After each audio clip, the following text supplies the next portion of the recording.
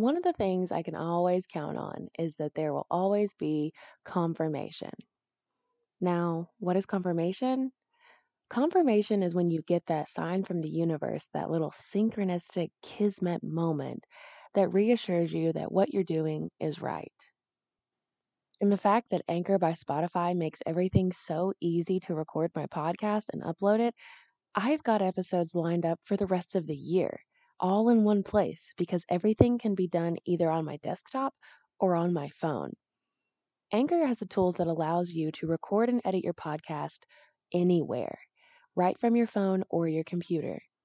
When hosting on Anchor, you can distribute your podcast on listening platforms like Spotify, Apple Podcasts, Stitcher, iHeartRadio, and so many more. It's everything you need to make a podcast in one place. And best of all, it's totally free. I would suggest downloading the Anchor app or going to anchor.fm to get started, because the one thing that could happen is you put out something that everyone needs to hear and you get confirmation of exactly what you needed. Even though there are millions of podcasts already, the world doesn't have yours. Join Anchor today. Welcome back to another episode of Metaphysical as Fuck. On this episode, I'm going to be talking about what is Reiki. And this episode is recorded at 417 hertz because I know this is going to be a topic that not a lot of people are going to really, not to say that no one understands. I know everyone deeply understands this because it's something that's ingrained in all of us. So 417 hertz helps undo emotional patterns. So this frequency that you're hearing behind my voice is specifically meant to send out a sacred harmonic shape, one of the 7 platonic shapes that make up everything in the universe. One of those tetrahedrons is sent to your vibrational being through just listening to this. And that helps alleviate traumatic energy. It balances your sacral chakra. And, well, remember what we talked about in the first episode? So maybe it doesn't balance your sacral chakra, but it does send the healing energy needed to your sacral chakra to bring it into a more vibrationally aligned state for what you need at this moment in time. And it helps undo patterns that if you think that you don't believe in something, a belief is only a thought you keep thinking. Say that again to yourself. A belief is only a thought that you keep thinking. So if you don't believe in Reiki, ask yourself ask yourself what thoughts you're thinking. Question your beliefs. Because Reiki is something that you don't have to believe in for it to work. We're also going to talk about learning how Reiki can be enhanced with plant medicine and how San Pedro, specifically mescaline, which is the prominent compound in San Pedro Cactus, how that plant medicine upgraded my shamanic abilities. So let's just get into it. What is Reiki? That's one of the most common questions. We have this natural human instinct, and we see it in animals as well, to touch. It's a natural thing to do. So Reiki breaks down to literally mean 2 words put together. Ki is chi, as in the martial arts force the force that martial artists use to maintain their sense of well-being and their sense of motivation, determination, everything that it takes to be a martial artist. They're channeling their ki, which is their life force energy. Rei is as in the spirit, the universal life. So this is spiritually guided or universal life force guided energy, basically. It's a hands-on approach to using the healing power of touch that we know is beneficial in times of stress, that we see animals poke and prod and nuzzle and touch each other in greeting and comfort each other. We know that this is a system that is beneficial. It was brought forward by Dr. Mikei Usei. Probably saying that wrong, but it's all right. In Reiki, we obtain a new charged awareness of our physical and energetic realities by directly experiencing them both simultaneously. This can result in multidimensional mind-body states. This is going to blow your minds. Reiki differs from non traditional approaches to healing touch in two specific ways. The first is that the Reiki practitioner has a natural inclination to touch in simple responses to not necessarily physical illness or injury, but just natural human touch. Second, and probably more surprising to anyone learning about Reiki, is that the healing doesn't really have to, we don't necessarily have to even touch you. We can come in the room, and that raises the entire vibration of the room. Um, the process, the energy exchange is what the experience of Reiki is. It doesn't necessarily require either the physical presence or the active participation of the participant. So that's where distant Reiki comes into play. Is you don't have to be in the physical presence of someone to receive their healing energy, which if all this is too much, if this is just like blowing your mind, that's another, like, you can go onto my website and find out about this little program I've got called 21 Days of Usei, which is basically you get to receive distant Reiki for 21 days. And the way that we do it is we connect over a certain prompt. I give you a certain prompt, and you sit in meditation for, I don't make you sit in meditation for more than 11 minutes. And you can do that. You can dedicate 5 minutes at night, 5 minutes in the morning to your fucking self and connect and be open to receive an energy exchange from someone. And if you like what you experience, then, we'll move on to the next step. And if you like to be attuned to Reiki, then we'll go from there. But either way, there's that. So my website's maggiemaywilson.com. Now the fun part. Well, this whole thing's going to be fun. Who teaches Reiki? So you may have experienced Reiki and you may really want to figure out, you want to do this. If you've had a memorable experience with this and have enjoyed the way that Reiki alleviates stress, or you want to learn more about this, one of the first requirements is one finds their own teacher. So if you want to learn Reiki, you'll have to find a Reiki teacher who was called a Reiki master. And remember your favorite teachers throughout the years? Oh my gosh, I remember my favorite teachers. Oh, Miss Montgomery. Oh my gosh, yes. Ask, look for the teacher. Don't compromise. That's what I'm getting to. Don't compromise. Don't settle for second best. Ask difficult questions of this person. This is the person that you want to give you the gift of using the Force. So do you want Vader teaching you, or do you want Obi-Wan Kenobi teaching you? So that's the question for you. When can one speak to oneself from the center of the universe? Ask this question to your Reiki master. Ask about your prospective teacher's philosophy. Ask about their Reiki experiences and how long it took them to become a master. What aspects of mastery does this person demonstrate to you? Look for a teacher with a foundation of comprehensive training and practice in the rich tradition of Reiki. You want someone experienced. You don't want someone who's just rushed into this, because if that's if that's the frequency you want, that's the frequency you'll get. If you want to do this quick, then you'll find somebody who did it quick. If you want to do this and experience it and work with this energy for a lifetime, you'll find someone that's on that same frequency as well. You look for someone who's able to blend aspects of the training with discussions and interactions in an environment that encourage you to integrate what you learn into everyday life. So that's a lot of the basis of what Reiki teacher training is taking the aspects of being a Reiki master and teacher and incorporating them into everyday life for the first attuned. How do you learn Reiki? So this is how I was taught. This is not exactly, everyone teaches differently. But usually they're taught in 4 3-hour sessions, and the students experience their relationship to the whole by starting with the study of the physical body and its systems, and in a tangible 3-dimensional sphere. So you really start to understand like the quantum physics of your vibrational being inside of a vessel that's aware of its consciousness, that's also aware of its 3rd dimensional body. Like, it's kind of takes you out of it, really. We familiarize ourselves with the Reiki movements, the hand placements. We learn the correlation of various message centers in the body.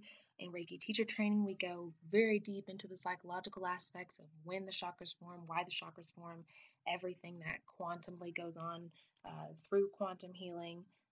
That's my specialty that I've brought into the to Reiki, because Reiki is basically like you're like a fruit that never goes old but just keeps getting juicier and juicier and riper and riper and riper. So there's first degree and second degree. In the first degree, you learn about the backstory of Dr. Usai. They just call him Usai Sensei, so I'm just going to call him Usai Sensei.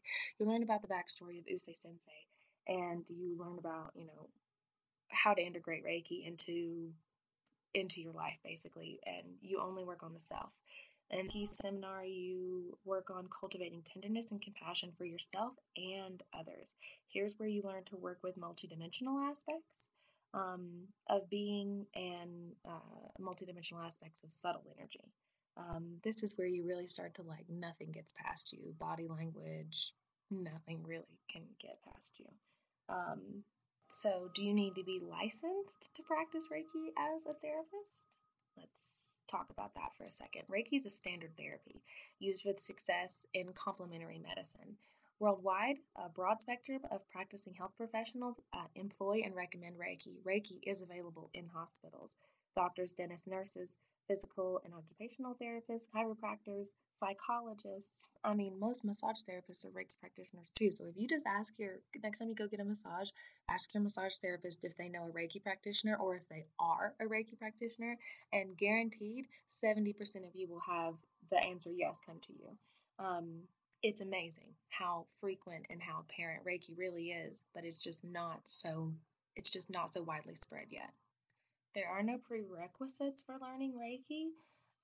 The best way to learn Reiki is just to keep practicing it once you get your attunements. You build confidence in growing whenever you use the system over and over again, and you begin to have this ability and to intuit appropriate responses that are very, very valuable for people. Saying things that they're like, oh, I was just talking about that, or reaching out to them, oh, I was just talking about you.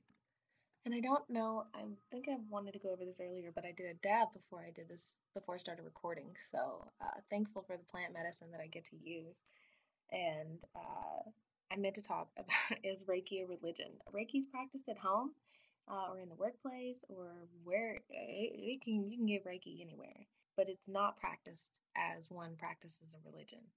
Some Reiki practitioners are very spiritual and some are not.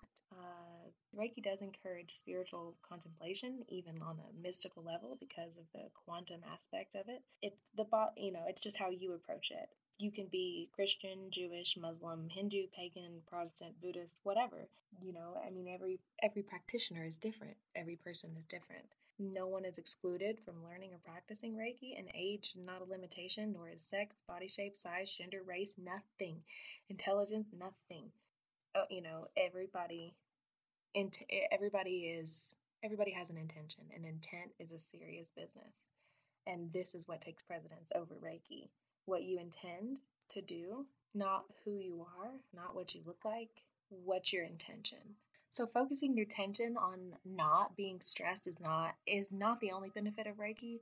Of course, everybody has stress, but since I've been attuned to Reiki for nearly a decade now, my level of stress is almost non-existent. And the things that do cause stress in my life, oh gosh, it's really all love.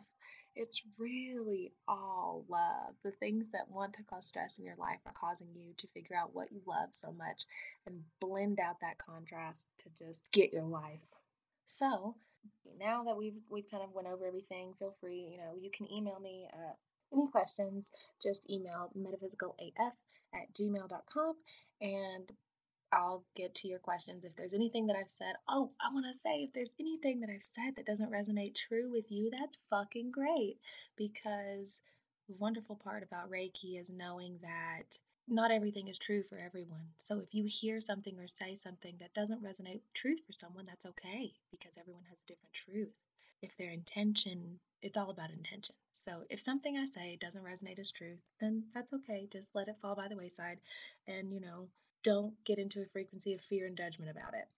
Reiki practice produces changes in bodily functions, such as relief from tension and noticeable relaxation, modification of old stuff, behaviors, and openness to the new. So, like back to this frequency that's playing under the pattern, and undoing emotional patterns.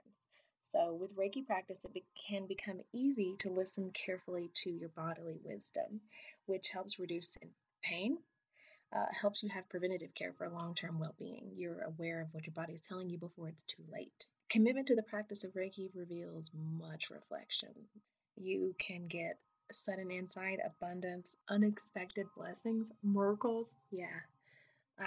Studies show that Reiki helps to balance and ground its participants, and everybody needs help grounding.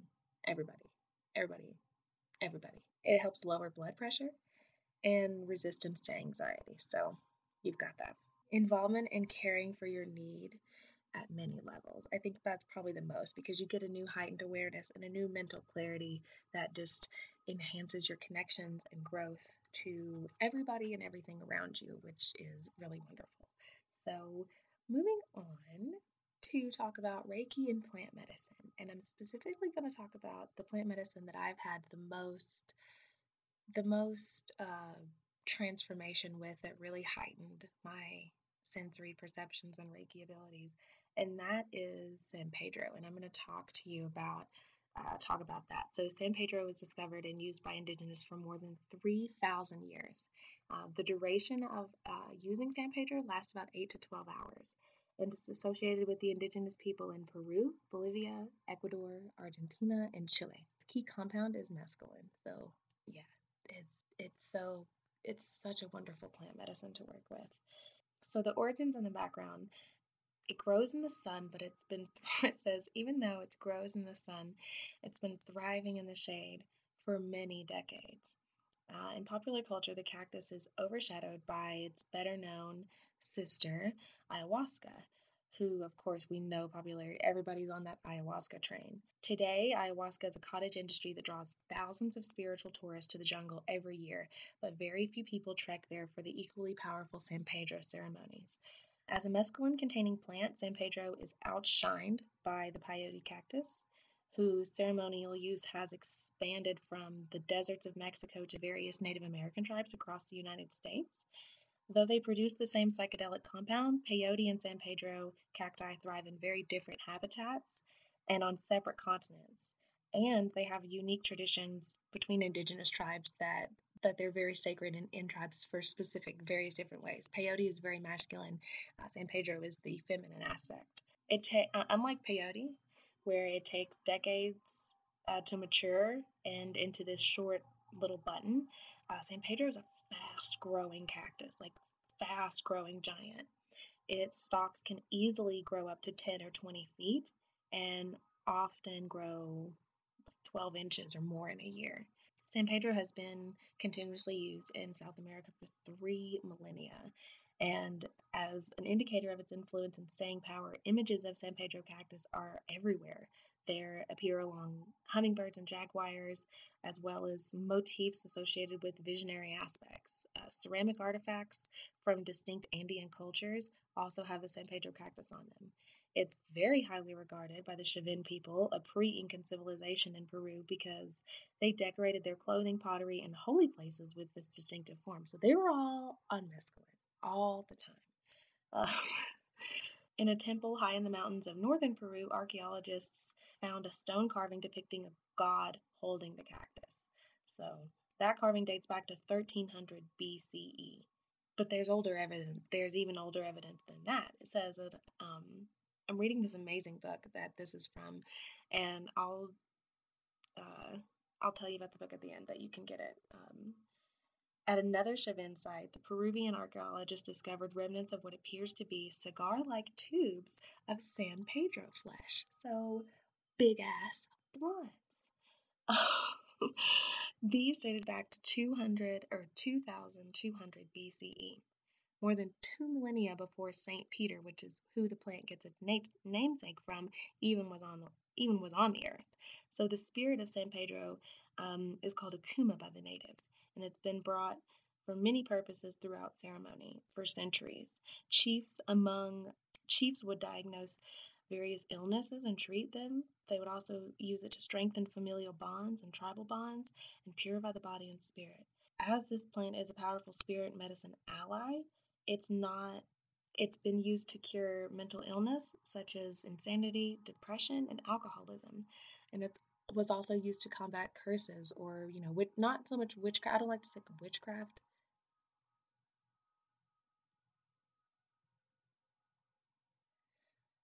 So crazy. As soon as I started to say that, as soon as I said witchcraft, my audio technology started to mess up. So moving on, protection spells.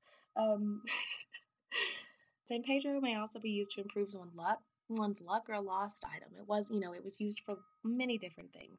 The natives believe that the cactus bears knowledge and that a person consuming its juices will encounter the answers to the questions in their heart. It is even used to foretell the future. So, very interesting. Now you should all go back and watch Fear and Loathing again and read the book again and listen to his experiences on mescaline and really, really listen to that and also like reach out. So this is going to tell you about the experience. Like the peyote cactus, San Pedro is a dyed in the wool psychedelic plant. The 8 to 12 hour trip usually includes kaleidoscopic visions, profound epiphanies, intense or even contradictory feelings, and distortions of time and space. Through the visual not through, even though the visual hallucinations can be like really great, the main experience through this is really spiritual and emotional qualities that come up for you. Depending on what you eat it with, may develop a little bit of nausea, but I tend to notice that if I consume plant medicine with some kind of high vibrational food, I tend to have a better experience. These are the words of a Peruvian shaman who talks about talks about San Pedro. At first, San Pedro produces drowsiness or a dreamy state and a feeling of lethargy, a slight dizziness, then a great vision, a clearing. It produces a light numbness in the body and afterward a tranquility. And then comes detachment, a type of visual force, inclusive of all the senses, including the sixth sense, the telepathic sense of transmuting oneself across time and matter, like a kind of removal of one's thought to a distant dimension. And a modern user describes the effect of San Pedro as powerful meditative trance. They said, there was no difference between the inside and the outside. This was a man named Philip Cooper. No boundaries between the mountain and me. I felt I was experiencing my true nature with everything around me. My consciousness was taking everything in on an elemental prelingual basis. There was no distraction. Before taking the cactus, Cooper adds, transcendental states were just hearsay or only accessible through so much meditation and hard work. On San Pedro, I was suddenly there. So I think that's really interesting. And I think that's a good note to end on. I think I covered everything that I wanted to. So if you have any questions, reach out, metaphysicalaf@gmail.com. If you want to learn more about Reiki, feel free to reach out. I do mentor. I've got two wonderful people I'm mentoring at the moment. One is in the Philippines and one is in Montana. So no matter where you are, we can get work done together.